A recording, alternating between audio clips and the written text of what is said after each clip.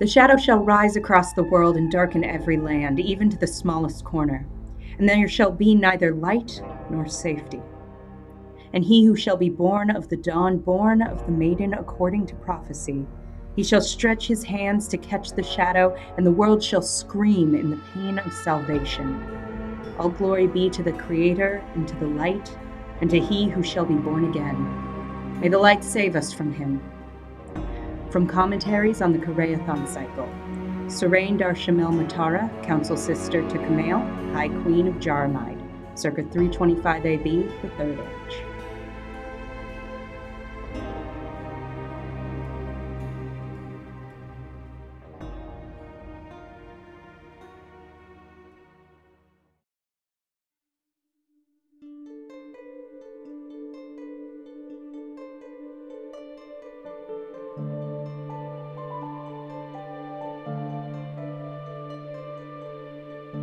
Hi, I'm the crusty sock at the bottom of the hamper where the seeds of the shadow are spilled. Dalen.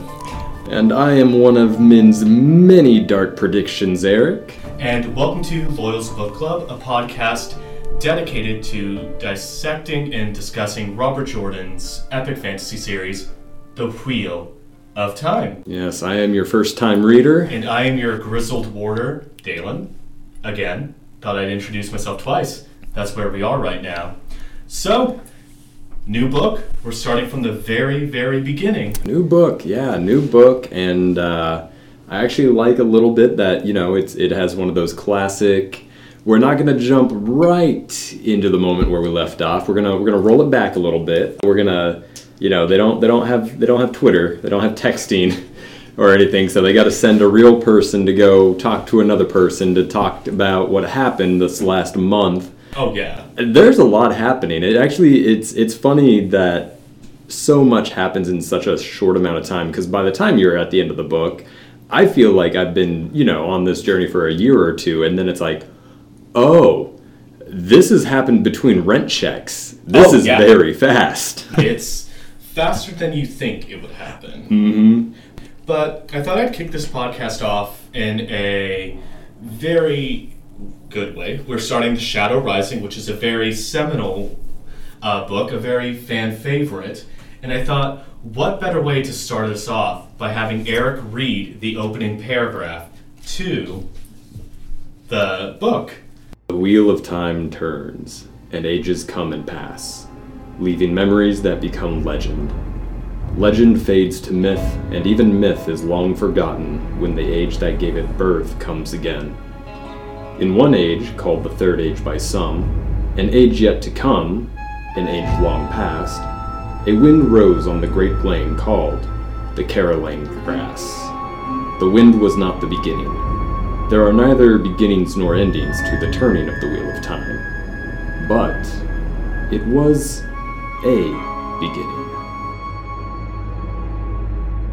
I could write a whole thesis about that paragraph, not thesis, dissertation, because I feel like the whole idea set in of, like, as time continues, the things that were once legend become myth, and how the Wheel of Time, the story itself, is sort of a deconstruction of a myth itself, I think these Emond's Fielders lived a life thinking everything's a Gleeman's Tale. We're going to kind of go on this adventure and go to Tar Valon and then come back to Emond's Field kind of the same as we were, and it's almost been a year and they are not back in Emond's Field. They are not the same people that they were, and I think they're finding that the world out there isn't a very heroic place. Yeah, it's funny that you bring that up. You're exactly right. The tales that are told in universe have a very linear A to B hero tale kind of thing, and in the hero's tale we're actually reading, it is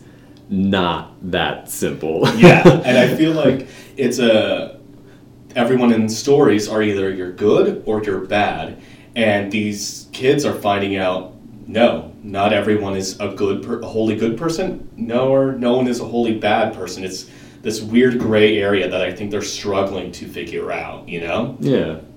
But a lot happens in these two chapters. Man, a lot happens. I I try to keep my readings fresh before our recording, so I'm a bit more fresh and organic and stuff. And I gotta say, like, I am so excited with as much perspective switching as we got through these 2 chapters.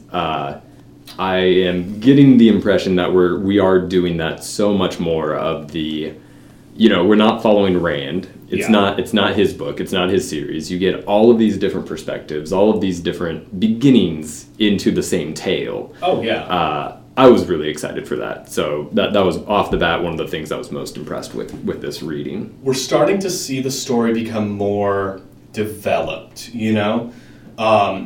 because for the first book, it's very much we are getting this farm boy coming out of the farm, and then we switch and it's just his friends, But now that we've met White Cloaks and Seanchan, and we're seeing people of different morality, and we're seeing people who have different goals versus what our protagonists want and versus what the story wants.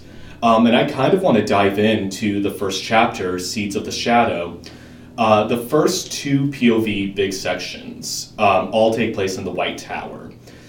I forgot how ominous Min's section is. Like, reading it, I was like, oh, right off the back, Robert Jordan's telling us something is wrong.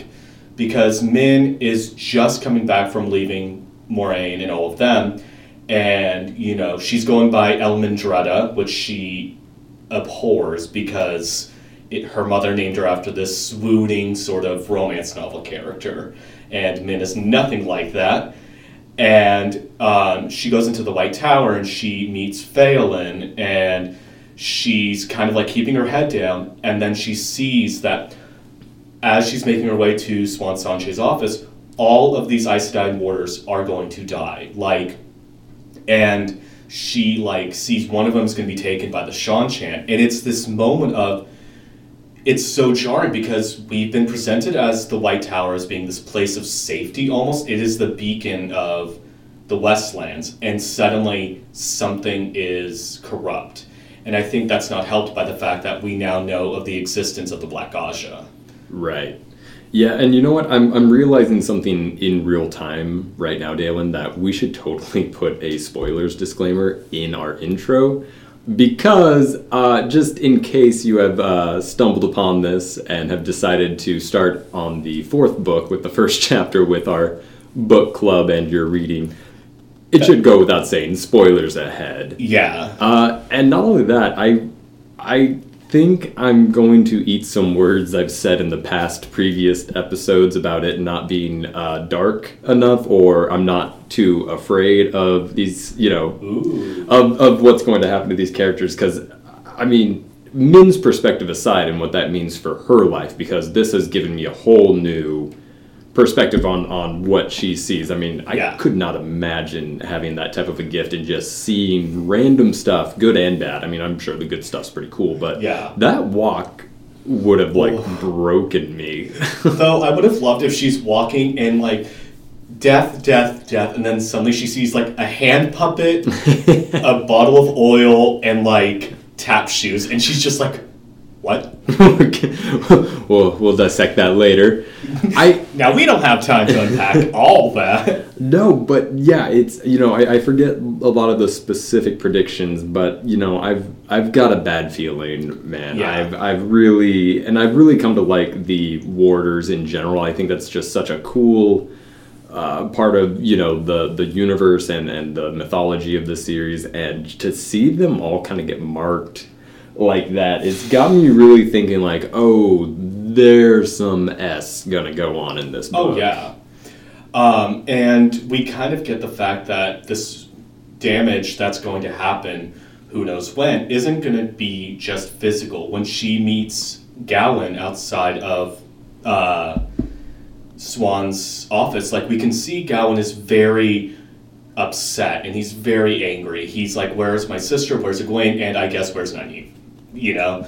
Afterthought. Yeah, she's legit an afterthought. And it's one of those things where something is coming, and as much as Gowyn wants to protect Elaine, and you can't stop it. It's watching a storm approach, and you're just kind of like, oh, you can't do anything except to just see what you can do to protect yourself. And I think the scariest thing is when she gets into Siuan's office and she meets the Keeper of the Chronicles, Leanne, and she sees the screaming face of the Keeper of the Chronicles.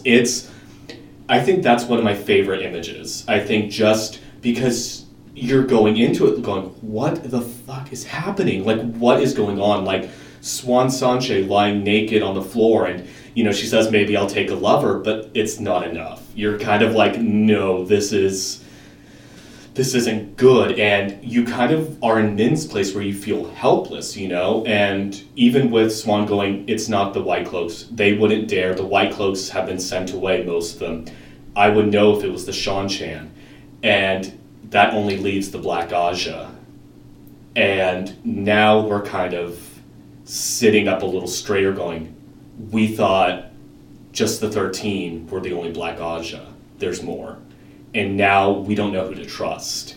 Big yep from me. Yeah. I have nothing more to add to that. It really does kick off in a dark, the first two books probably more so than the third one, just a little bit. I think the third one we start to see a turn, but even this first chapter kicking things off really makes it feel like we are in some dire straits, or we are in for some pretty bad weather. And it does not help that, Min's POV ends on sort of a light note where Siuan's like, you have to stay here as Elmendretta, and the whole thing is you accepted two men's proposals, and now you need to hang out here until you can decide which one.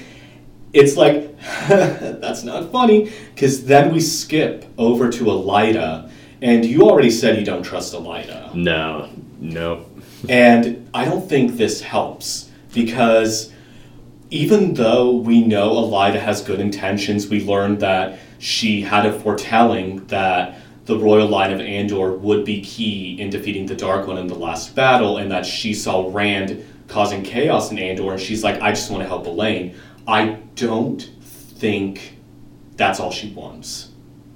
No, I definitely think, one of the themes of this book is that, good and evil might exist, but deeper in that just kind of lines up with what people selfishly want. And sometimes it's for good, sometimes it's for bad, but it's almost always for more. They, all of these characters just can't stop at a certain point. Yeah. They always have that one extra thing they want to do, and even if it's for a good reason, it's like a chaotic chessboard at this point. Oh yeah, the road to hell is paved with good intentions. Exactly. And I think Elaida seems like someone who had a taste of power by making her way up in the royal court of Caemlyn and becoming Morgase's advisor.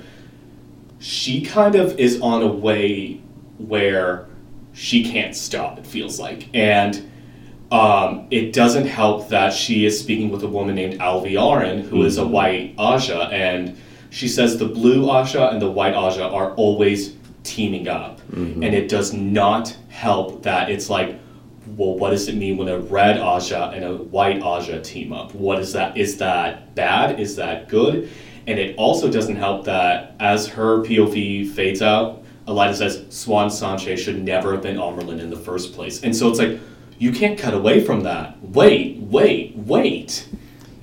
No, we've got a lot of pieces in this Jenga tower, and it's about to fall. Oh, God.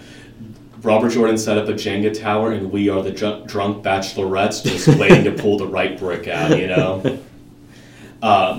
And then it's funny that we then switch over to the White Cloaks, to Dane Bornhald, and again, this creeping sense of what is happening, because they're in Terran Ferry, which is close to the two rivers, and we once again get Ordeath, who is the creepy little man that met with Pedro Nile in the prologue of the Dragon Reborn. That's right. And the Tinkers are back. Yeah, it was good to see them. I'm scared because I love them, but it was good to see them again. And it doesn't help that it's very much implied that Ordeath tortured and killed 3 Tinkers, because Dane comes over and is like, so what happened to the 3 Tinkers you were talking to? And Ordeath's like, Well, maybe they ran away. It's like, oh, they didn't run away, you little bastard. Maybe the little Tinkers went to go live on a farm up north. Yeah. Yeah, no. So, and Ordeath was the one who suggested in the first place the Two Rivers is a nest of dark friends. And now they're there, but we also learned Dane Bornhold wants to get Perrin Ibarra. Right. Yeah, and, I get the feeling he hadn't been seeing visions of his old master for a totally random reason, so I'm completely, I don't know what to call it, terrified, not looking forward to however that unfolds, because, again, we have another chess piece on a very chaotic board who, they might think they're doing the right thing, but to us, the audience, it is absolutely happening to the people we love, and I'm not excited to get to that point. Yeah, because even Dane Bornhold says don't kill anyone unless they attack first. You want to instill fear, you want to spread the light, so it's not a message I fully believe in, but you can kind of go, he is coming in with good intentions, but my fucking god, man, go away. Well, it is and this is probably a more general theme about power in general, but that order that is just dripping in willful ignorance, because you can't sick the dogs and tell them just to have a little nibble. I mean, the White Cloaks are slipping more and more down the rung of what I believe to be the light in the dark. They are definitely backsliding pretty far. Because they're, I feel just blinded by ignorance, I think. They so are stuck to the belief that Aes Sedai are evil and dark friends must be eradicated, and but again, it's this, you have to understand the world isn't as simple as those who walk in the light and dark friends. Right, blinded by their fanaticism. Exactly, and it's a little I think it's scary because they are close to the Two Rivers, which is almost like a home to us and home to the people that the characters that we've grown to love. And so knowing that this group, and especially Ordeath, who already is just such a creepy person. It's we don't know what's going to happen. We don't know. And, when you look at the map of the Westlands, the Emond's Field is here, Tyr is all the way down there. If something pop off, it's, there's no texting, there's no Twitter, there's definitely no Uber. Not yet. No, and you know what? It's such a brilliant literature device for sure, but it is one that I'm sure is probably going to happen. It's probably going to be beautifully written, and it's probably going to hurt my heart a whole lot. Yeah, maybe. We'll just have to read and find out about that, won't we? Yep, as we do. So, chapter 1 ends with the High Lady Suroth, who is a Seanchan woman. And I believe this might be... No, we got High Lord Turox. He was in the Great Hunt. He was kind of leading the expedition for the Seanchan in Falme. So this is, I believe, the second time we're getting a Seanchan POV in the series. And so, again, I forgot how freaky the Seanchan are and just how... again, we've seen firsthand the damage that they do with what they did to Egwene. And so, knowing that, just in this imagery of how High Lady Suroth views her servants as she doesn't even pay attention, they could be dirt at the bottom of her feet. They don't matter. And God, I love that trope. I love the trope of they're just a lowly servant, but who hears all of the gossip and all of the conversation that, Yeah. And it wouldn't be a new book without a correction from Zool. So we did meet High Lady Suroth in The Great Hunt when Liandrin, Egwene, Min, Nynaeve, and Elaine come out of the ways. That's who they're handed over to. So, yes. Thank you very much, Zool. Wow, yeah, and I thought that we had met them, we had done their thing, and I was perfectly ready to be satisfied with, that showdown that I predicted with Egwene and this group. But, I'm I get a feeling that they're not done yet. I got a feeling that it was only a preview and not the entirety of what's to come. Oh no, the nails are still clicking. Yes. High Lady Suroth, she's like, I'm going to go back because I now have to deal with Rand.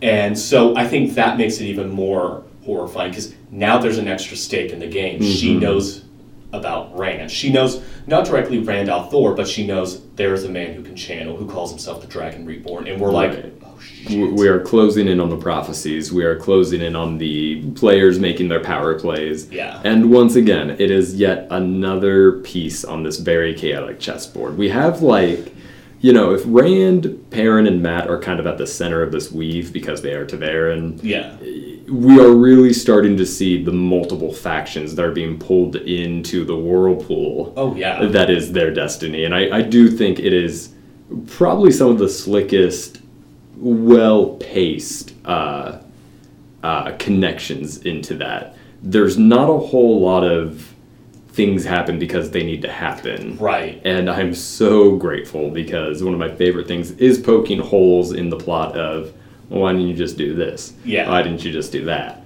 And we are seeing exactly kind of the setup, not only the setup of the factions, but the motivations of each faction. Yeah. So you've got one person just following orders, who will probably blindly follow orders and blindly give orders. You've got a person who's got a personal mission, who believes it's, their destiny to stop what's happening here. And just the threads crossing each other and knowing that each cross point is going to be some type of conflict makes me feel like at the end of this book, there are going to be some new power dynamics. Yeah.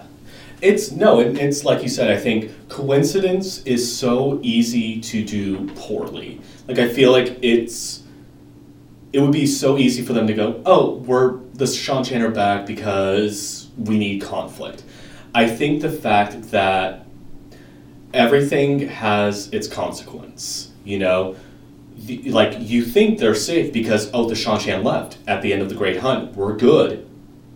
They're still there, They didn't get all of them. There's still an entire nation. Mm-hmm. You think the White Cloaks are done because Geofran Bornhold is dead. We haven't even touched that, There's so much, I think, coming that, again, it feels like, I think, to put the metaphor better, you're standing on the beach and you see a wave starting to form. So, and all you can do is kind of stare as you knew this wave was coming, but you don't know how hard it's going to hit. So with the Black Aja, the Seanchan, and the White Cloaks, do you think we'll see something based off of this one chapter? Do you think we'll see more of a thread of all three in throughout this book? Or do you think it's kind of like Robert Jordan's going, here's this, keep that in your back pocket, we'll save it for later? That's a great question. I am basing my answer off of how long this series is, because I do have that knowledge. I may not know what happens in them, but I do know how long this is. I know how much time we have with these characters. I also know that we're probably going to see a great evolution and metamorphosis of all the people we know. That being said, I think one of these groups will be one of the main conflict players in this book. Okay. However, I think the other two, whatever two they may be, are going to be in the background kind of doing their thing and kind of interlaced. And again, I think we're going to see a shifting power dynamic. Okay. Personally, if I was to put money on it, I think we're going to see more of the White Cloaks this book. I just think we've run into them. Perrin's have made his kind of his rivalry with them sort of known, and I think we're going to capitalize on that. Because I think they're bringing in these factions, but I feel like book 3 was more like, this is about the Black Aja. Exactly. Book 2 was about the Seanchan. Mm-hmm. We've yet to... we got a little bit of the White Cloaks in book 1, but I feel like this is White Cloaks 2, Electric Boogaloo. And they're going to be boogalooing all over the two rivers, I think. Ooh, boogalooing so hard they have to shut the disco down. But... speaking of, I think this is a good moment to jump to Chapter 2, Whirlpools of the Pattern, where we get back with our boys. And I just want them to play nice. I just want them to be friends, and they refuse to just be friends. Yeah. Well, I think there's a lot of complications there. Yeah, that's true. I can give them a bit of grace. They are not the same boys that they were. No. Well, we see it with Perrin. I think so. We start off with your boy Perrin and Perrin. And Perrin and Fael. It's been 2 weeks since the end of The Dragon Reborn. And they're married. It's crazy. They're not married yet. No, I read this chapter as if they were. No, they have a very interesting dynamic so far. Mm-hmm. They're married, but they hide their wedding rings when they're out in public. Probably. And try to, swingers. Kind of thing. Mm-hmm. Yeah. No, they're not married, but I want them to be. I will put it out there before we totally jump in. I love this couple. It's got my blessing for Perrin all over it. I'm so happy. You hear that, Robert? Perrin and Fael can get married because they got Eric's blessing. No, I find Fael to be a very interesting character because I think she's very direct and kind of doesn't bullshit, I think. Mm-hmm. I think it's a lot of the difference between Andorran women and Fael is Saldean. Mm-hmm. There's a lot more of do not treat me like a child. Right. And we see this when, and I think there's a little bit more of be honest with me, just talk to me like we are adults, even though she's 17. Right. And we see it when Perrin and Fael are essentially talking about should we leave? There's really nothing for us here in Tyr. Rand is the Dragon Reborn. He's got his own thing. We're kind of free to go. But Perrin is more of, I want to stay, I am Ta'veren. And Fael just kind of doesn't get that. I think there's a moment where Perrin goes, Rand's my friend, and she goes like, cute, he's not my friend, let's go. No, she does have that girlfriend energy where it's like, do we have to go out? I know you're best friends with him, but I don't. Yeah, and you know what? It's funny because I think Perrin knows this in his heart. I think he understands kind of the path he is on. And as far as Fael goes, I'm making a prediction here. I think she's going to have one of those moments. I think there's going to be something that pulls her in such a way that it is no longer an option to want to leave. Yeah. So I don't know what that is, but we got some type of Fael event coming up. So I kind of want to break this up into pre-cock crowing. Yes. Yep. Because, Perrin and Fael are having the discussion. We once again get Perrin's reflection on the hammer and the axe. Mm-hmm. We get that idea of Perrin has done things with the axe that he does not like, but he's done things with the hammer that he truly loves. And we know in his heart he wants to be a blacksmith. Right. He just wants to go home. And then the cock crows. But we're going to skip and we're going to go over to Matt. Matt is in his natural habitat. If this were David Attenborough, we'd go, and we see in the taverns, we see Matrim Cothin playing dice. So I switched from French to English, but you know what? Y'all will love that. That was amazing. I don't know. I thought it was incredible. I watched My Fair Lady. The son of a bitch did it. He did I told him he couldn't do it, and he slipped it in there. Amazing. Thank you.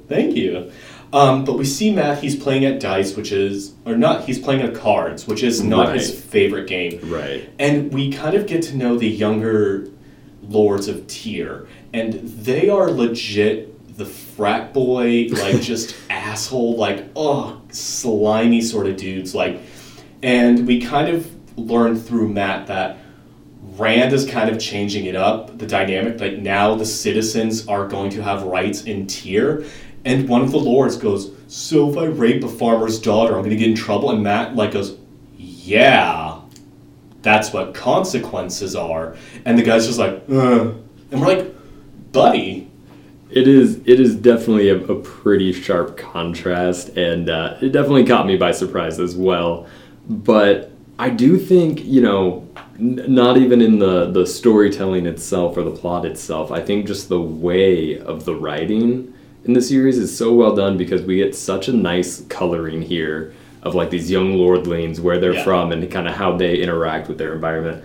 But yeah, it's And again, we're talking about, I think one of my predictions is there's going to be a bit of a power dynamic shift in this book. Yeah. This is exactly what we're talking about. The dragon coming back means a lot for a lot of people, and I think we're going to see that shift, not even in a grand prophetic sense, but just on a very human level. Yeah. Because it's one thing to be like, the Dragon Reborn will come and he'll take the Stone Tear. It's cute in theory, but when you hear it, when you go, oh, there's the Dragon Banner that hasn't been seen in 3,000 years waving, oh my god, so it's happening. I think it's a lot to take in, and the narration kind of says it where, by day, the people of Tyr are like, yay, new leader, but at night, they're like shaking. That's because right. This is a leader of prophecy. Mm-hmm. And so then we also hear that Rand is planning on going to war with Ilion. I was shocked when I heard that. Just so you know, I thought Rand was still kind of figuring his stuff out, kind of, just figuring it out, and to hear just such a decisive plan. I don't know if it's him 100%. Yeah. I hope to goodness it's not, because I really started out liking Rand, and now I've got a bad feeling. Yeah. I've got a bad feeling about Rand. I'm going to put it out there now. Do you think, his decision to go to war is not his decision? I think it's one of those things where he thinks it's his decision, but who do we have in the background playing the strings? Probably Moiraine. Yeah. That's my guess. All right.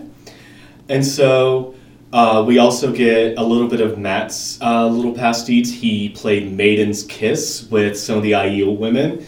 And, we all want to play Maiden's Kiss. Maybe, actually, no, I would rather play Man Kiss. Is that, what is that? I think it's a...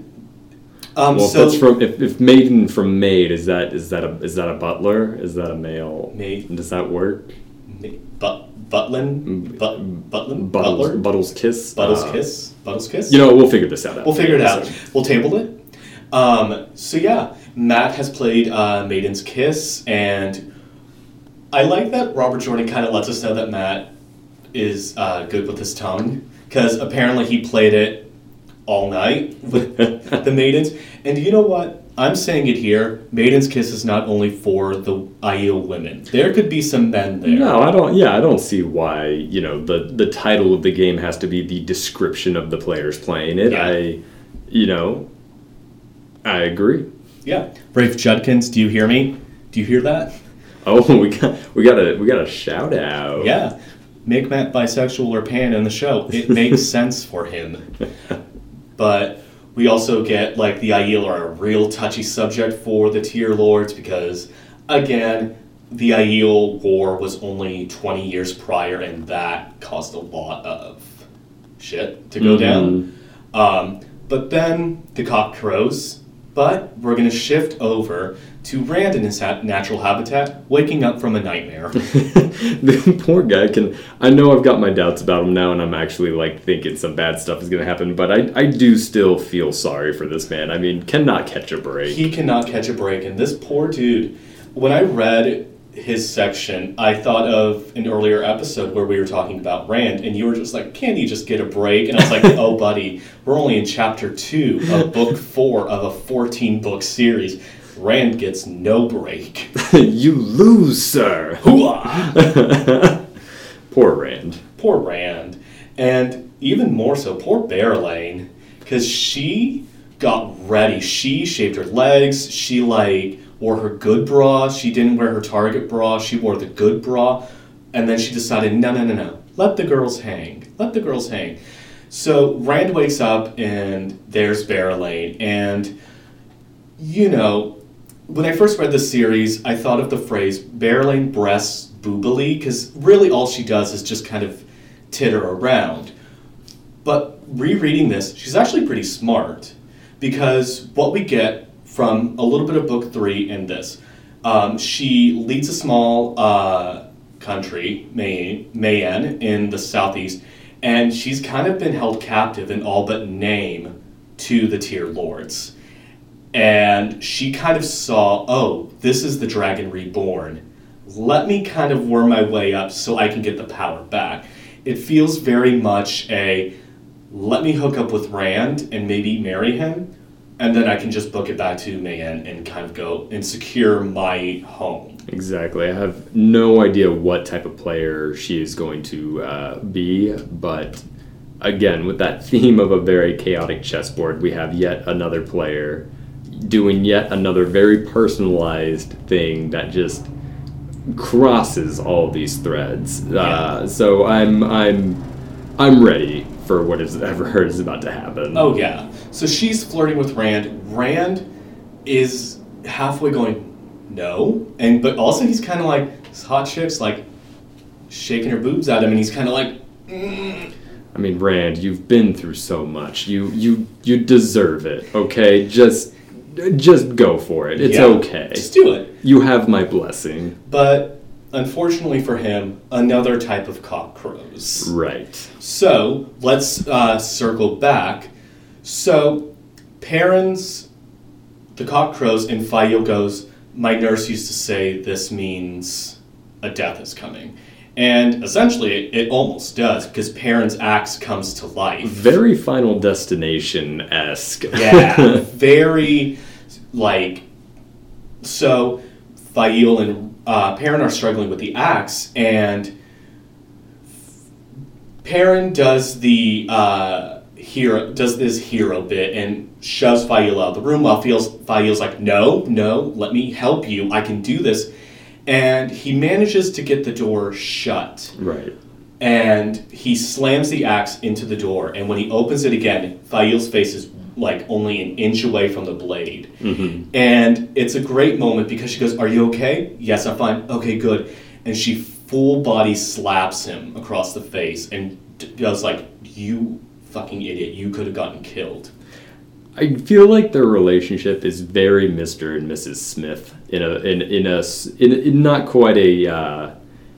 It's got a facet of that where I think this is going to be a team up for a long time. Yeah, and I think a lot of because I had mixed reactions about that initial slap, but I think it is a thing of Faile doesn't want to be treated like she's some delicate little thing, because she's kind of proven she's not. She left her home to be a hunter of the horn. She's fully taking care of herself, and I think she's trying to get this across to Perrin, but Perrin has this, no, I must protect you, and it's like she's trying to get it through his ox head. No, I can help myself. Well, she is very capable. I mean, we've seen her willingness to fight. I do not doubt she's got some serious skills. Yeah. And I personally don't think she's in the wrong. Oh, no. And I do think the slap is a little you could have died, and what would have come of that? Right. You protecting me just so you could get yourself killed is, again, she calls Perrin's need for duty his hairy-chested drivel, because she's we're in this together. You know, you can't just shut me up because you think I'm not going to like it or I'm going to get hurt, you know? Yeah, I think Perrin in this book, he's not going to learn how to be a good man. He's going to learn how to be a good partner. Ooh. Yeah. I like that. I like that. And I feel like it's very fitting that his whole struggle is with the axe, because, again, for a couple books, we've seen him struggle with this dual life he's sort of living now, this, kind-hearted blacksmith, but also someone who's so close to losing control of himself with violence. And I think whatever this was is kind of it manifesting itself in the axe trying to kill him and Faile. Yeah, quite literally, we have something supernatural happening, but I think on a thematic level, we've got this image of, even if he is defending, that piece of him is always going to be after him, in a sense. He can't run from it. Exactly. And I think maybe this is the book where he'll maybe learn to confront that side and kind of go, who am I after this, you know? Oh, I would love that. I want him to be... If he's not going to be... If Robert Jordan isn't going to let the boys be friends, let Perrin be friends with the wolves. I want him back with the wolves. Okay. He is going to lead the pack. Oh, Pairing with all the puppies. Parents Pups. Parents Pups. Oh, what a great group name. Get ready for our merch, guys. And then we shift to Matt, Matt's is a little more... Parents is cool, Rand's is really cool. Matt's is really weird because... I got a bit of an Army of Darkness vibe from this one. Yeah, because like it's all happening in slow motion. Right. The playing cards come to life, and it's the Amarlin Seat card. It's the Tyrion Lord, and they all try to kill Matt. He throws his knives, and they pin to the wall, and it all like goes back to normal, and everyone's just like, "What the fuck, dude?" Yeah. And I think this was Matt kind of wanting to be out of the whole situation with Rand and Ta'Veren and all that, and kind of seeing he has no choice. It's like fitting with the Amarlin Seat and Aes Sedai with Moiraine and the Tyrion Lord. It's like he's kind of like these two sort of threads are coming for him, and he kind of can't stop it, you know? And I think he's losing some control of his life, where he's worried his luck will run out because there are cards coming to life. He's not good with cards. He's better with dice. Right. You know? Yeah, I kind of read into this, and this might be something, might totally not be. It's a very soft prediction, but there was something about him using the knives, pinning them to the wall that made me feel like maybe he's going to take a seat of power himself sometime in the future. We've got these boys, they're kind of in their lowly stations. We do have them kind of coming up and, taking on their destiny and stuff. But, towards the end of the series, I really do think Matt is going to be in some type of high lordship status, something like that. Interesting. And so we go to Rand, and I think Rand's is the most horrifying because he's talking to Berelain, and she gives herself a little jiggle, and then she just screams, and Rand is attacked by his reflections that come out of the mirror, and it's not just one, it is multiple, and he just gets bloodied and bruised, and he manages to get Berelain out of the way, but she is just I just cannot imagine it's like going to a grinder hookup at 3 a.m. and then suddenly he's fighting his reflections and you're certain he did not take anything, but you're just watching this. And then at the end of it, this blood everywhere, and he's just like, hey, I want to go home. Thank you. Yeah, we've got, it's interesting because we've got our three boys that are being attacked by what I believe are facets of themselves. We've got Matt's bad luck with, because exactly, you're right, he's a dice man, not a card man. He's getting attacked by these things that he's unlucky with, and he's always been unlucky with people in seats of power, of authority. He's always kind of, had friction with that. Baron's getting attacked by an axe, quite literally the side that he's fighting against. And Rand, I feel like he's in this weird position where he sees all the different versions of himself that he could be. Yeah. In a way, because I believe in this chapter, there's a bit of a description of him feeling like these reflections were taking away his inner essence. Yeah, so they begin to absorb part of his life force, and it's his biggest fear of losing himself to something out of his control. And you can kind of see it with, he's trying to go, I am not mad, I am not insane.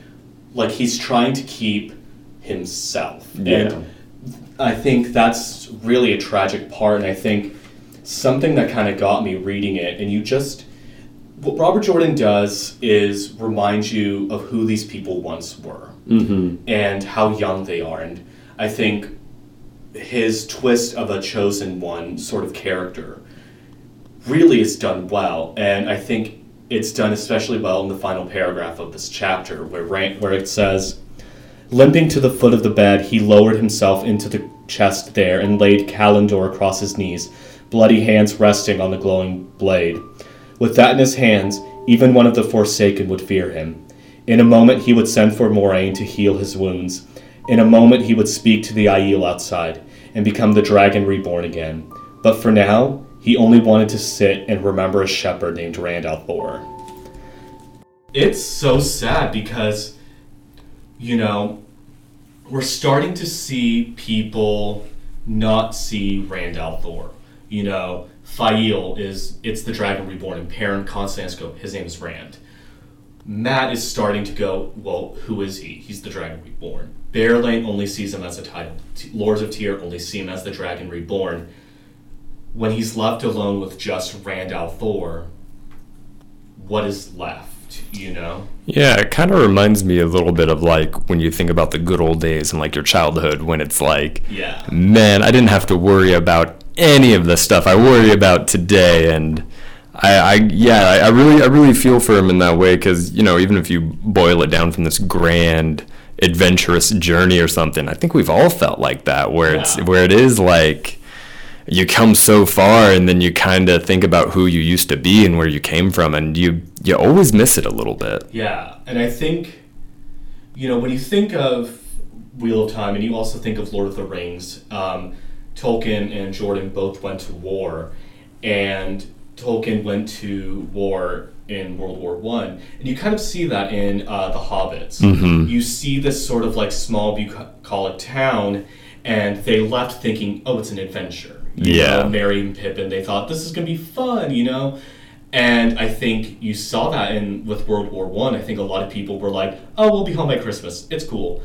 Not knowing the damage that it does. Right. You know? And you see it with the Vietnam War with Robert Jordan, you know? I don't know enough about the culture of if it was very much serve your country, do it. But it feels with the Emmons Fielders that they kind of had no choice, right, but to leave.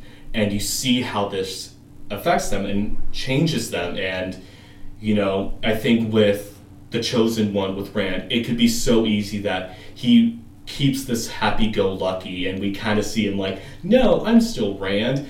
You know, just remember who you were. And I think seeing him just kind of go, I don't know who I am anymore. I just want to remember who I once was. And we see this trauma setting in, and I think he kind of knows, I can't, you know? Mm-hmm. No, the weight of his destiny is definitely getting heavier. And heavier and heavier. And not quite as fun as I thought it was going to be. Yeah. This is just not a person I envy. Yeah, it's a lot for our poor little Randy boy. But I think this is a good place to end, and next week when we cover chapters 3 to 6, we'll see if our Wonder Girls, Nynaeve, Egwene, and Elaine, how are they doing? Were they affected by this strange little cock crowing, or were they just kind of like, what was that, you know? Yeah, my guess is they're going to have a set of totally separate, individualized problem, because like I said, I feel very bad that I've said in past episodes that I don't feel like it's going to get worse for them or anything to that degree, because the first couple of chapters kicking off really makes it seem like it's about to go down. It's real rough. And just how rough will it be? Find out next week. So we want to thank you all for tuning in with us. Thank you for being patient with all our technical difficulties. If you are listening to us live, we record live on our Discord every single Friday. If you are not listening to us live and want to join in on the fun, we have a Discord link in our bio. Eric, where can they find you? Yeah, you can find me on Twitter at Viva Ladains. You know I'm going to spell it. VIVALADAINS. And you can find me on Instagram, Dalen M. Tone, or on Twitter, The Only Gay in the Two Rivers. We also have an official Twitter and Instagram account for this podcast. On Instagram at Loyal's Book Club, and on Twitter at Loyal_S. Once again, we want to thank you all, and we'll see you next week as we cover chapters 3 to 6 of The Shadow Rising.